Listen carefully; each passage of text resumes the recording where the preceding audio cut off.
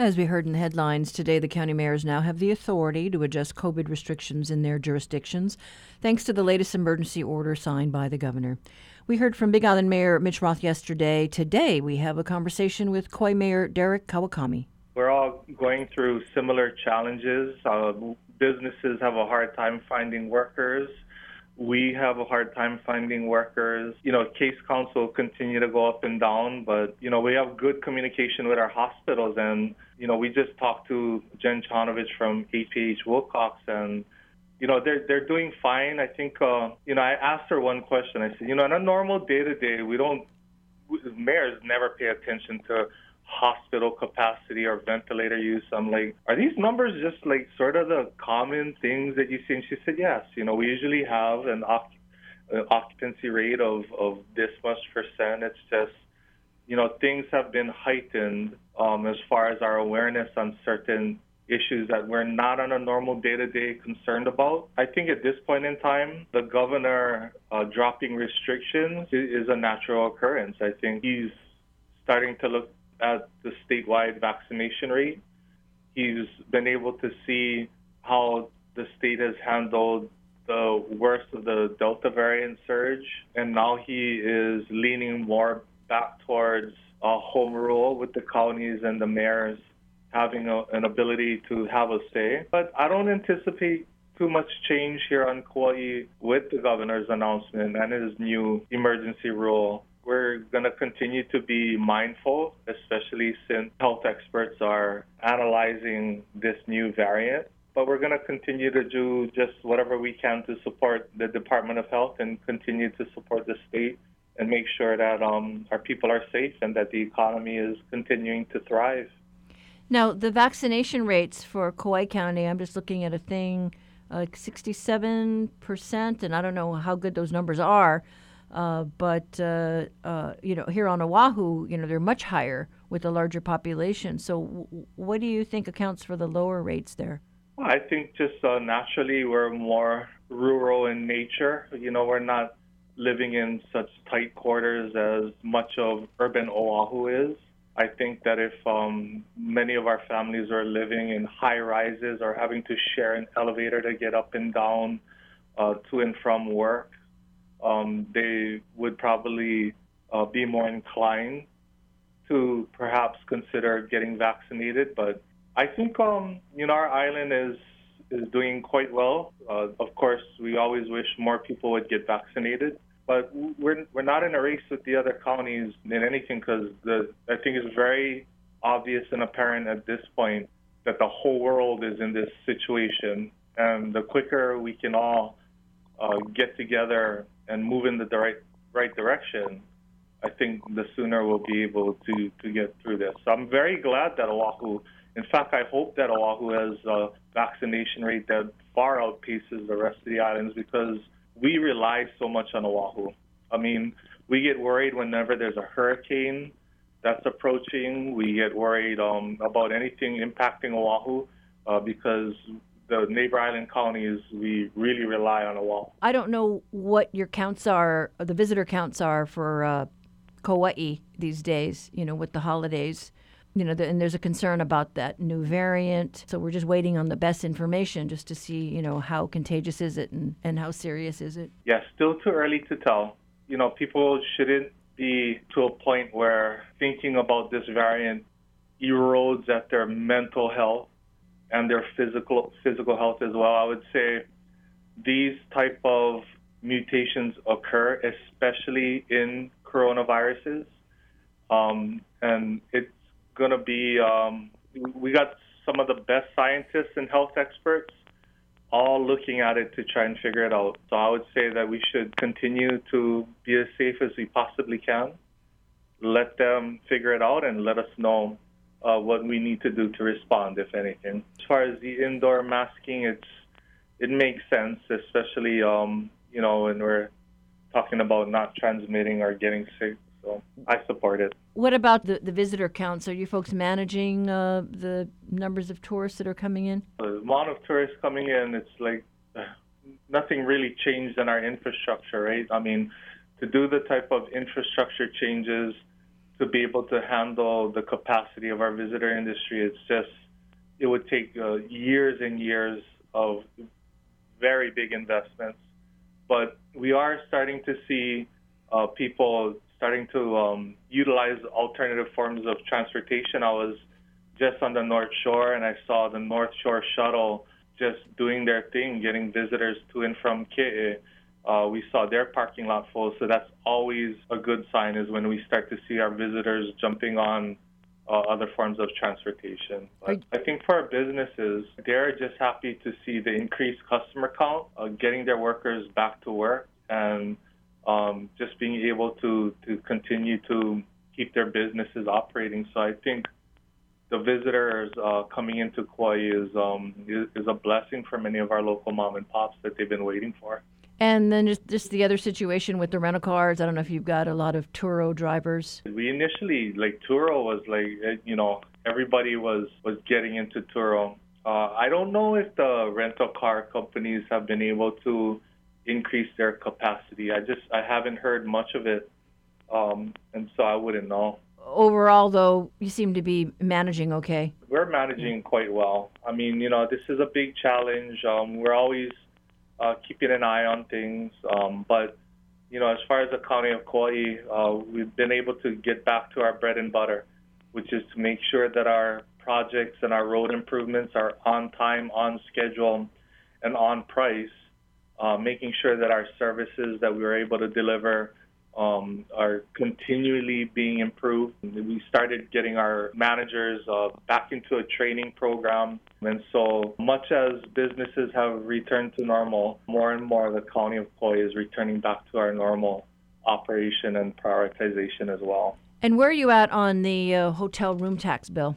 Oh, we're collecting money already. We took the 3%. Our finance department had to work very hard to get a system in place. They created an online payment portal so that TET taxpayers have a way to pay into the county. We're receiving payments as we speak, and it's much needed. It is amazing that our finance director was able to find a workaround to make it happen with those taxes support. So that is something that I'm very pleasantly surprised. And yes, we are starting to get some TET, so at least we'll be able to count on that revenue.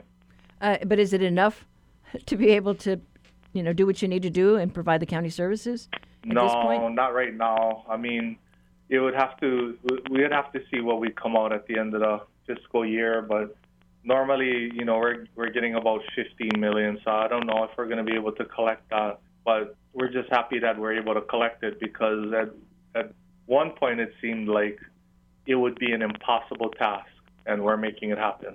And are your workers, are they emergency hires? Did you have to make permanent? Because I know in some counties that was the case. For our finance department, yeah. Most of our emergency hires were to support the COVID-19 response. Gotcha. We didn't have any emergency hires for the collection of the TET. Okay. It's just really the finance department doing more with what they have. Okay. All right. Optimism is something that is a choice. Positivity is a choice, and no matter how big the challenge is, my mom would just say, hey, just focus on getting one step in front of the other, and let's just get it done. And, especially now it's the holiday season, there is probably no better time than to talk about hope, to talk about better tomorrows than it is now. And that's just really what we do. Every day we wake up and we just strive to be better, and we strive to make lemonade out of lemons sometimes. Mm-hmm. I guess the last thing I'd like to say is to everybody out there, if I don't see you or hear from you, I want to wish everybody a Merry Christmas and Happy Holidays. Please be safe out on the roads. And that was Mayor Derek Kawakami, who talked with us about how Kauai County is managing in this latest phase of the pandemic, and also how the county is collecting the new 3% hotel room tax to pay for county services.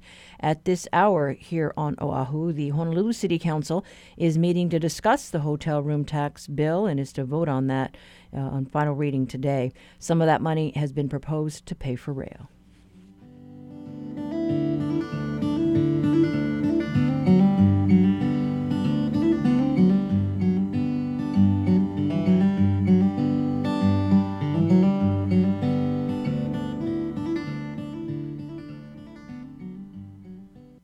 Here on Hawaii Public Radio, we strive to bring you the best of both worlds. We keep you informed and entertained with national programs like Marketplace and Fresh Air, and we also keep you connected to our community with our local shows like The Body Show, Bite Marks Cafe, and Kanikapila Sunday. In fact, 1/3 of our programming is hosted by HPR's own staff. To learn more about all of our programs, head to our website, hawaiipublicradio.org. This is The Conversation on statewide member-supported Hawaii Public Radio. Now it's time for your backyard quiz.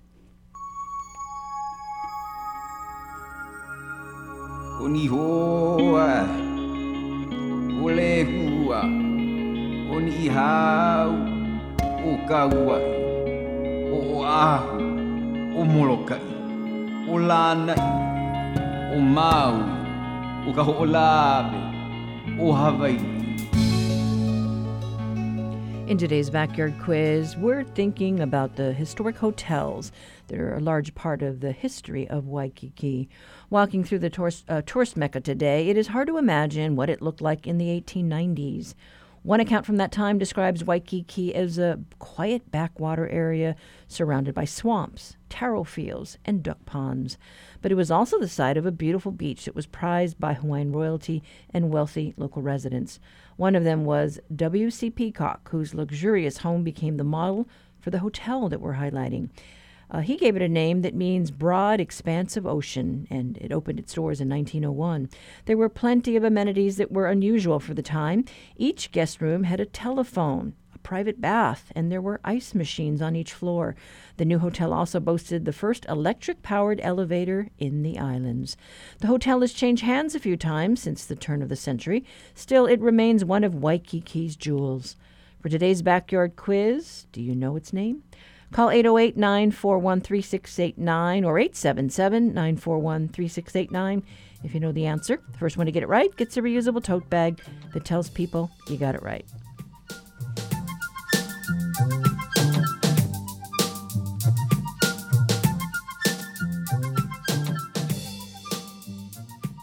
Support for the Backyard Quiz comes from NAREIT Hawaii, which is committed to supporting nonprofits providing senior rental housing for veterans in the islands, such as EAH Housing. NAREITHawaii.com.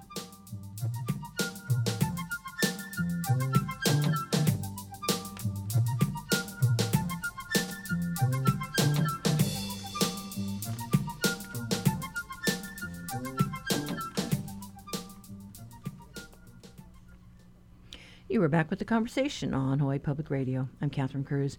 New this morning, the Honolulu Board of Water Supply is hoping to meet with military officials today. The city only just learned yesterday that the Navy shut down access to the Red Hill water shaft Sunday. It's not clear if it could impact the Board of Water Supply operations. The military said it is drawing water from its Waialva shaft. It shut down the Red Hill shaft in an abundance of caution. In addition, the Department of Education told HPR that a third public school campus has complained of a chemical odor in its water. Pearl Harbor Elementary is still open for class, but like Nimitz Elementary and Red Hill Elementary, it has taped off its sinks and is preparing frozen lunches that don't require the use of water. Bottled water is also being made available to those schools. We also heard for the first time this week from the Department of Health. HPR's Scott Kim joins us for more on this developing story. Good morning, Scott. Good morning. Thank you, Catherine. Well, while the Navy has taken the brunt of the blowback in this situation, the other key agency, of course, is the State Department of Health, which is charged with ensuring the health and well-being of residents.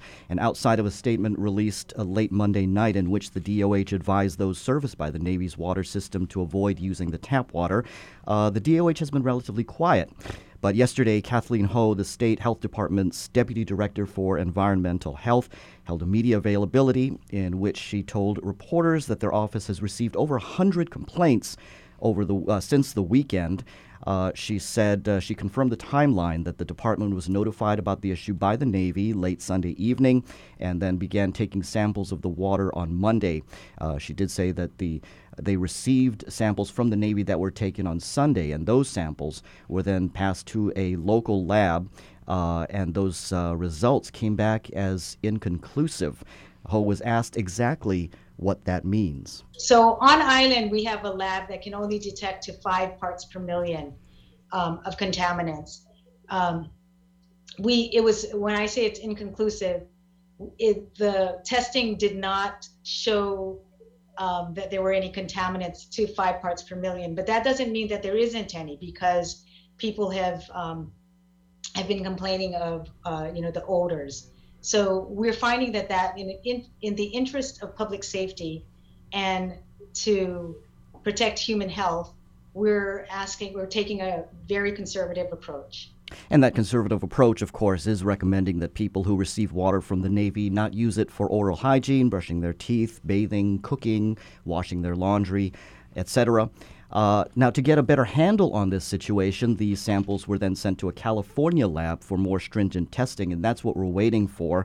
She confirmed that the test results should be back in the next couple of days. We've heard unofficially they could be back today, and that's really going to be key in allowing the Navy and the DOH to be able to better find out what exactly is the problem, and will help them investigate the source, because they're jointly investigating where this problem may be coming from. Now, if these more stringent tests return as inconclusive as well, as in they cannot find contaminants, Ho did say that they will continue to investigate because of the widespread nature of these complaints, sort of where there's smoke, there's fire sort of thing. So they will continue to investigate the source.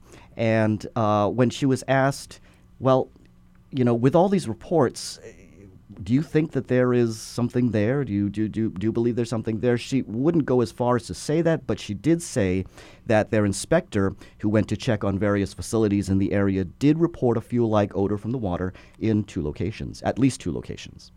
I can tell you that our inspector did detect the odor of fuel at Red Hill Elementary and at a Aliamanu Child Center.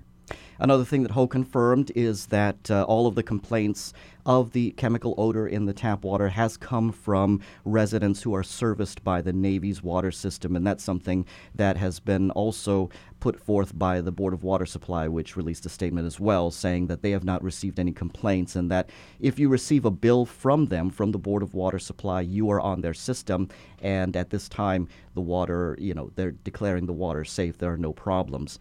Now, Ho was asked about some of the symptoms that are being experienced by those affected, things like stomach pain, diarrhea, vomiting, rashes, and she deferred most of the questions to a toxicologist, but she did say that could be indicative of exposure to petroleum. So an admission that there may be something there to those complaints, a connection between what is going on with the water and these physical ailments.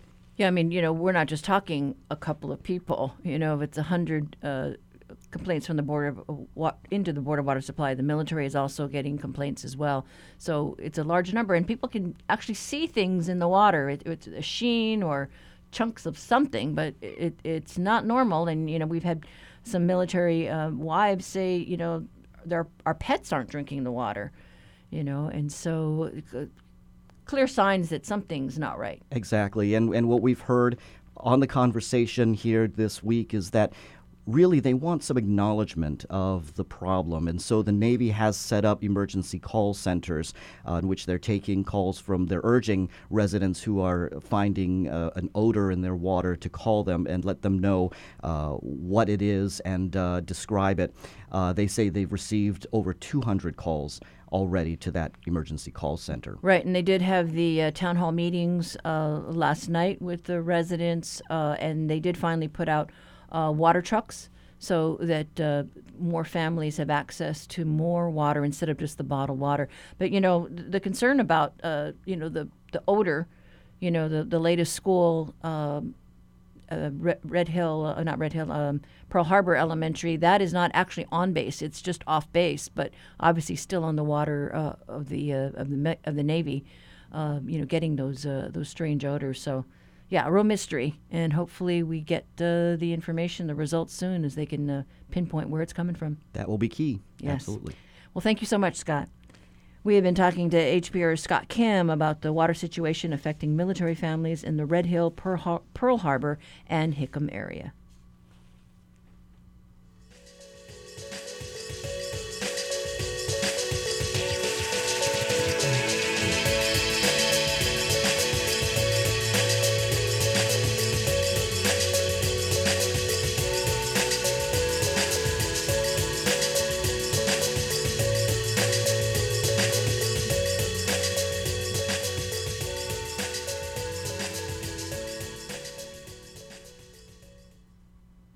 Sometimes the stories we air, like the water issues affecting military families on Oʻahu, motivate our listeners to send in their comments or stories via our talkback line. Here's an email we received recently.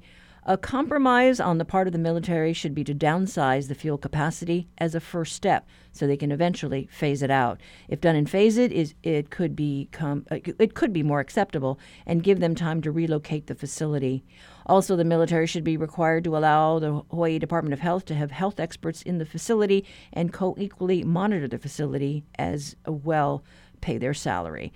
That was Steele Devon from YPO Gentry. And during our call-in show on conservation funding last week, we discussed the idea of green fees, an additional fee that visitors would have to pay to use our beaches, parks, and trails. Those funds would then be used to fund the environmental initiatives in the islands. Here's one of our guests, Jack Kittinger of Conservation International.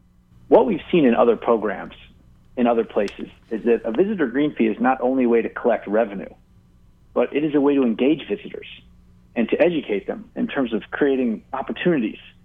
And that's a really great opportunity for us to really rethink sustainable tourism and to for the industry to really help differentiate Hawaii as an eco-friendly, green destination. So as we think about greening the whole tourism experience here, the green fees isn't just a way to collect funding. It's also a way to sort of engage visitors as they come to our islands. And we've seen that have a really positive impact in a lot of other places, and something we could draw on here too. And after that show, a listener called in with this idea. Hey, this is Dano calling from Honolulu, Hawaii. Why don't we run it like a national park service? Residents pay a resident fee, can be collected as part of our taxes. And in order for any entity, private or public, to utilize any resource owned by the public, they have to pay, the park service, which is already the DLNR, just run it like a national park service. That's all. And following our show about Waikiki last week, we received this email. Listening to today's program about the history of Honolulu and specifically of Waikiki brought back wonderful memories from the 1950s when I first visited Oʻahu with my parents. I believe we were among the earlier guests at the newly constructed surf rider which adjoined the Moana. I recall a genteel concierge whose name was Leonard.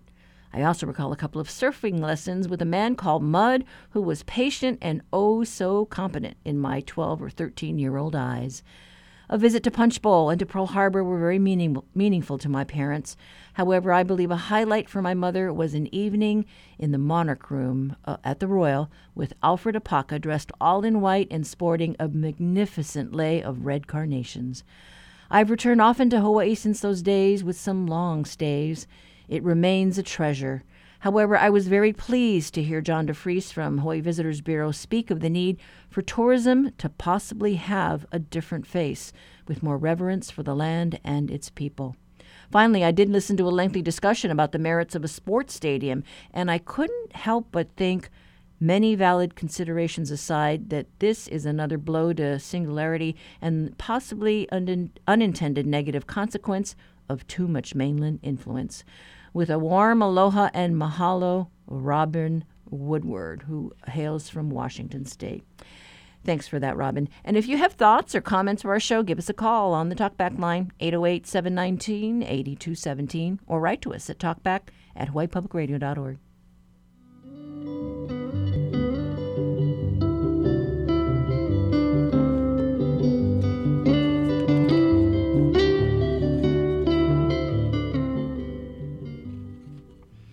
Rental assistance. Does it apply to people living on boats? Well, that's the subject of today's reality check. Honolulu Civil Beat reporter Cassie Ordonio on the line today. Good morning. Good morning, Catherine. Thanks for having me again. Yes. So living on a boat. We have liveaboards in a couple of our harbors here on Oʻahu. Yeah, there's approximately at least 164 liveaboards living on both the Kehi Lagoon and the Olivai Harbor right now. And so how does this all play? I mean, how do you apply for rental assistance? What's all that about? There's actually a gray area for boats. So for boaters, excuse me. So when I went onto the rental assistance on the city government's website, there's actually no clear indication of how you apply for rental assistance as a boater. But when I talked to the boaters, they said it's just a simple liveaboard permits, basic standards, a lot of paperwork. That's what they've told me. But one got an email saying they don't qualify because they're not considered a renter because they own the boat. Okay, and you did reach out to a couple of boat owners. So what was their situation? So since the pandemic, some of them have actually lost their jobs, and actually some of them are actually living paycheck to paycheck right now or living off Social Security. A lot of them didn't know that they could apply for rental assistance. A couple of them have. So basically what happened is they tried to apply, they own a boat, and they just can't get on. Mm-hmm. Yeah, I mean, some folks would say, well, that should really only be for, a brick and mortar building on land. And it gets more complicated, too, just because they also pay monthly fees. So the boaters think it's also considered as rent. And in order to live in the harbor, you have to own the boat in order to live on your boat in the harbor. But the monthly mooring fees is you pay for the length of your dock or the boat, whichever is greater, that's monthly. You also pay a monthly liveaboard permit fee, and they also get these yellow and blue stickers to say that they are legally living on their boats. And also plus utilities, that's also separate, that they pay monthly. So they're trying to argue that this is technically rent. Okay, but they've been shot down. They've been rejected. Yeah, they have been rejected. And I've also... Oh, sorry. No, go ahead. So I've also talked to Senator Sharon Moriwaki, and she was thinking of considering expanding the definition of who is considered a renter, because she also said there's a gray area for boaters. And so, I know DLNR isn't real keen on liveaboards. It creates a whole host of problems, and they've been battling with these folks for a while.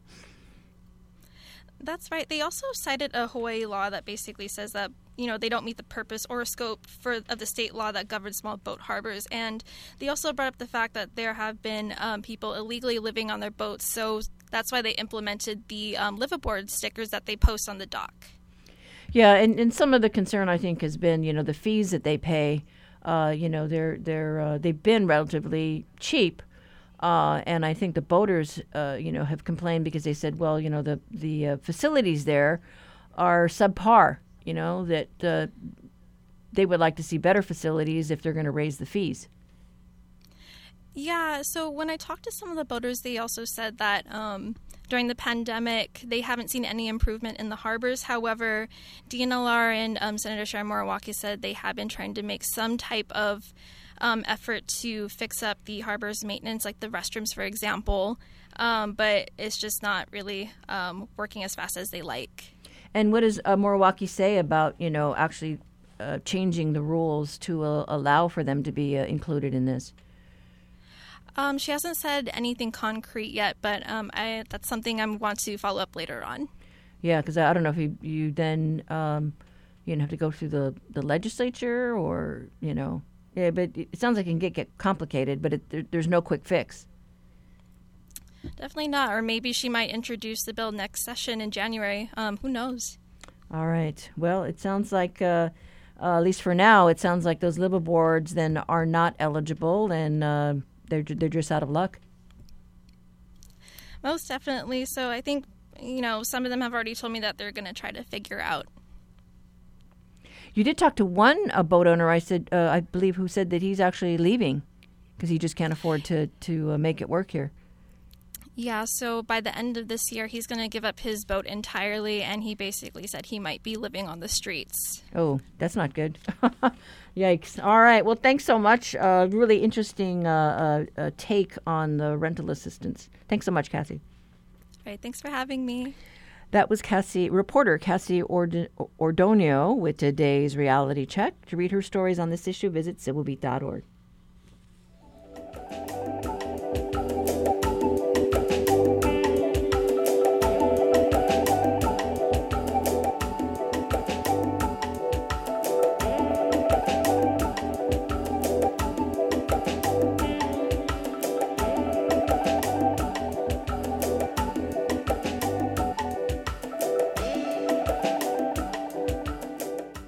Support for HPR comes from the Honolulu Museum of Art, committed to offering the community inspiration and learning through art and education. Learn more about gift memberships at honolulumuseum.org/join-give. With everything that's happened in 2021, this year has highlighted what really matters in our community: staying healthy, connected, and informed. It's what we've focused on all year with our news reporting and in our music and talk programming. Like many causes you care about, HPR is a nonprofit organization. Our end-of-year fund drive is coming up. Help spread the holiday cheer and support HPR as a new member or with an additional gift. Give today at hawaiipublicradio.org.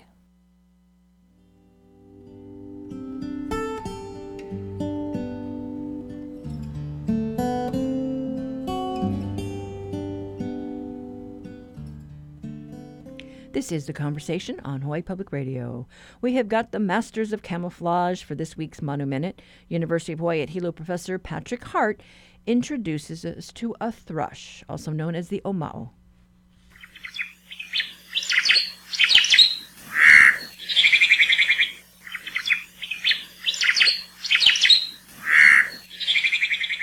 The oma'o, or Hawaiian thrush, is found only in the native rainforests of the Big Island. It's a mostly gray and brown robin-like bird that loves to eat fruit from a variety of native trees and shrubs, and plays a big role in helping disperse the seeds of these species throughout the forest. Oma'o have one of the loudest and most recognizable songs of any Hawaiian forest bird.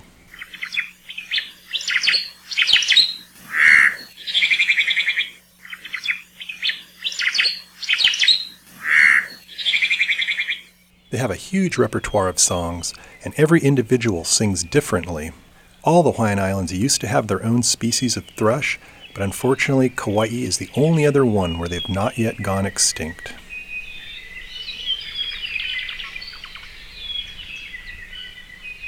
For Hawaii Public Radio, I'm Patrick Hart from the Biology Department at UH Hilo. Support for Manu Minute comes from Ken and Patty Kupchak for the Friends of Hakalau Forest National Wildlife Refuge, committed to helping preserve, protect, and restore the biological diversity of Hawaii Island. friendsofhakalauforest.org. We crave connections. It's human nature to want to know what's happening in your community, in the news, and with each other. And we need those connections now more than ever. Member-supported Hawaii Public Radio helps keep you connected, engaged, and enriched. Wherever you are, whatever's happening in the world, stay connected on the HPR app or ask your smart speaker to play Hawaii Public Radio.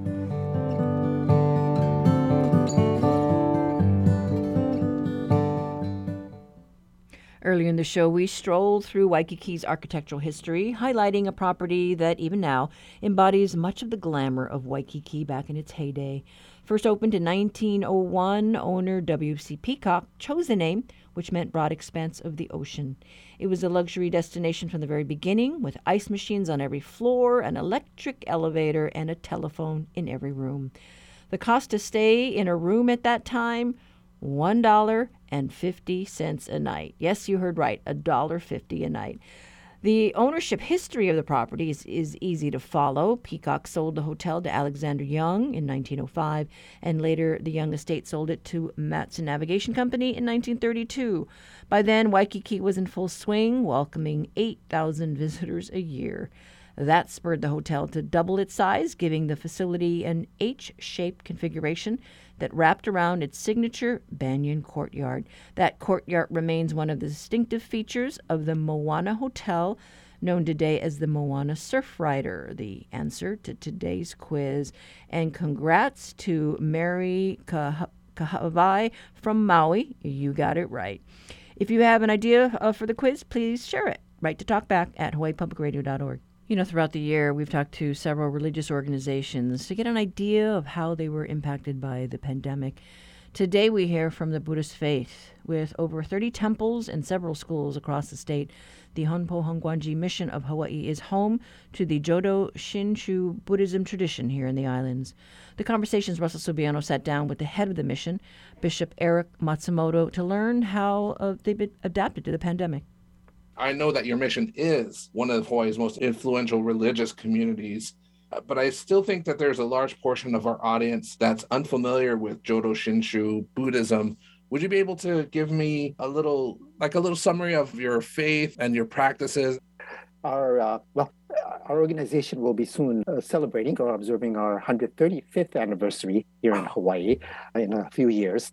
And so we started back in 1889 when the minister from Japan came over, hearing about how at that time the Japanese immigrants who had immigrated to Hawaii, were having a hard time and so forth. And so he thought perhaps that the Buddhist teachings, especially the great compassion of the Buddha Amida, as we refer to it as the Buddha of immeasurable life and infinite light, would be able to offer comfort and respite and peace of mind and so forth. And so he came over to Hawaii, and that's sort of the beginning of our organization here in Hawaii. For us, the Jodo Shinshu tradition, which is the Hongwanji tradition, I would describe it as we're kind of on one end of the spectrum of the Buddhist religion. Buddhism has many, many paths within it, recognizing because we're all different and have various abilities and capabilities, there's a whole spectrum, I would say, of teachings, and it's important to find the one that's sort of the right fit for you, so to speak. Right. And so our tradition, we don't have, for example, meditation, things of that nature, which most people sort of associate with Buddhism. Ours is a tradition in which we rely and trust 100% to the great compassion of this Buddha named Amida, which is extending great compassion to us and promising that we can attain enlightenment too. And so we're very different in that respect from the general perception that people have, but of course it's based on the deeper Mahayana Buddhist philosophies and concepts that they're all there. As I mentioned before, we've talked to a few other faiths in the past about how their services and members were impacted by COVID-19 and the pandemic restrictions. We've talked to Latter-day Saints, Jehovah's Witness. We talked to Temple Emmanuel. And so I'm curious as to how the Honpa Hongwanji mission of Hawaii was impacted.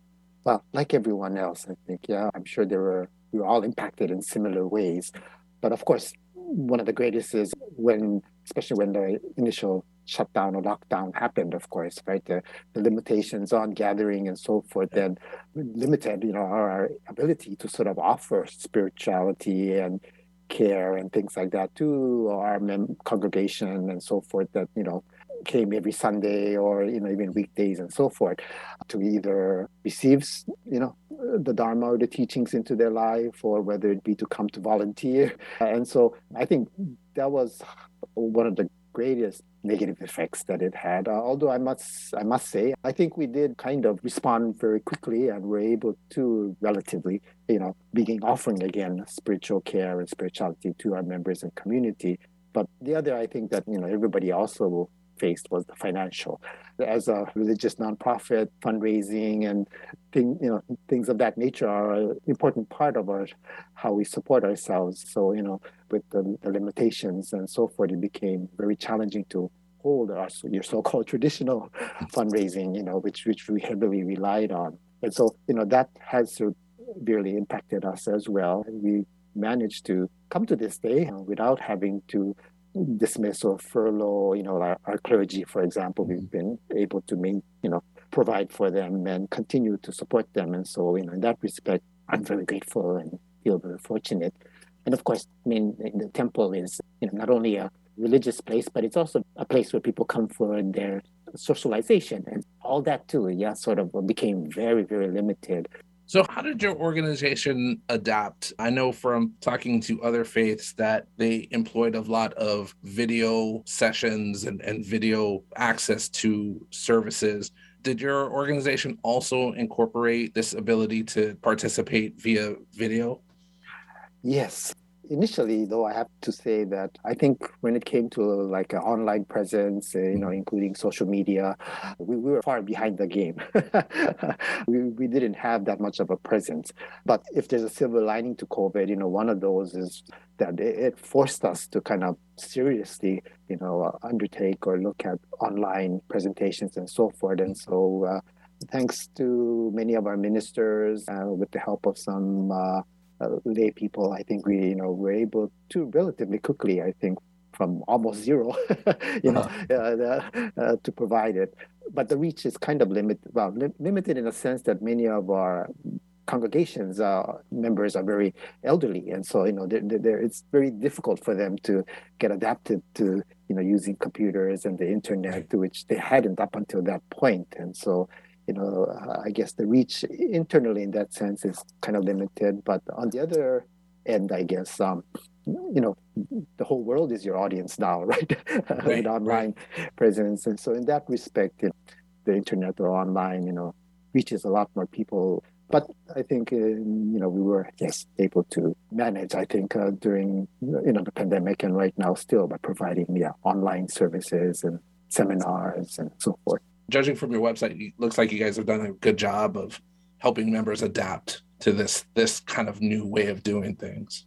Yes, it was so sudden, I guess, for all of us that this happened. And so it wasn't something you could really prepare for, so to speak. Right. And so another way we tried to keep in contact with our members, our ministers and temples began calling our members to see how they're doing, and because they couldn't come to the temple. And so, in that process of, reaching out to them to see if they're doing okay and things like that by making phone calls or writing postcards or letters, One of the ideas many have embraced since the start of the pandemic is the importance of faith and a spiritual life.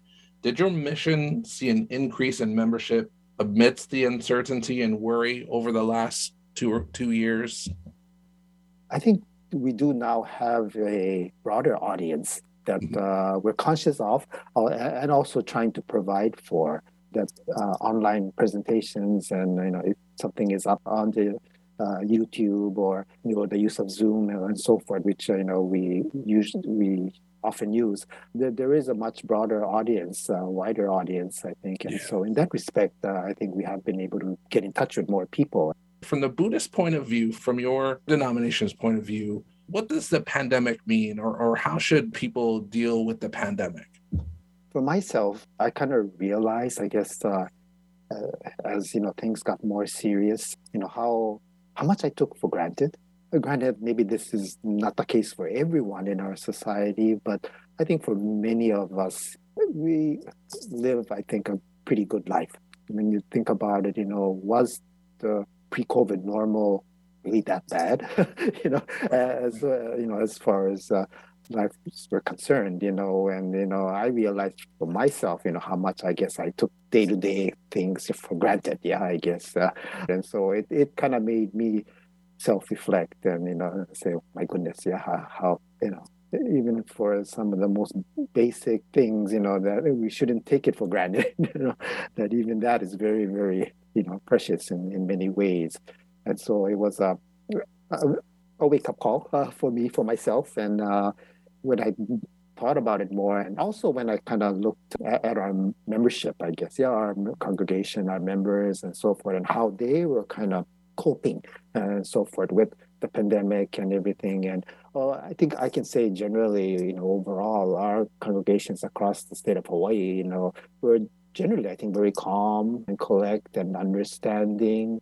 And I think it goes back to, I like to give credit to the Buddhist teachings, which are guiding them and inspiring them in many ways, like interdependence, for example, that, we're all interconnected and interrelated. So, what we each do kind of does affect not only myself, but others too. And so, kind of giving that a priority, I guess, in our thinking, I think, that made a big difference. And also, things, such as not react in fear, I guess, and so forth, well, in the Buddhist tradition too, fear is, one of the things that, is considered, something that no one should have to live in fear. To alleviate fear, is a very important aspect of the Buddhist tradition. And so, we try to do that by reassuring people. And in our tradition, we speak of, again, the compassionate Buddha, which is always with us, that we're never alone. Know that great compassion is always with you. So, don't, feel like you're all alone. by yourself, isolated, even in the pandemic situation.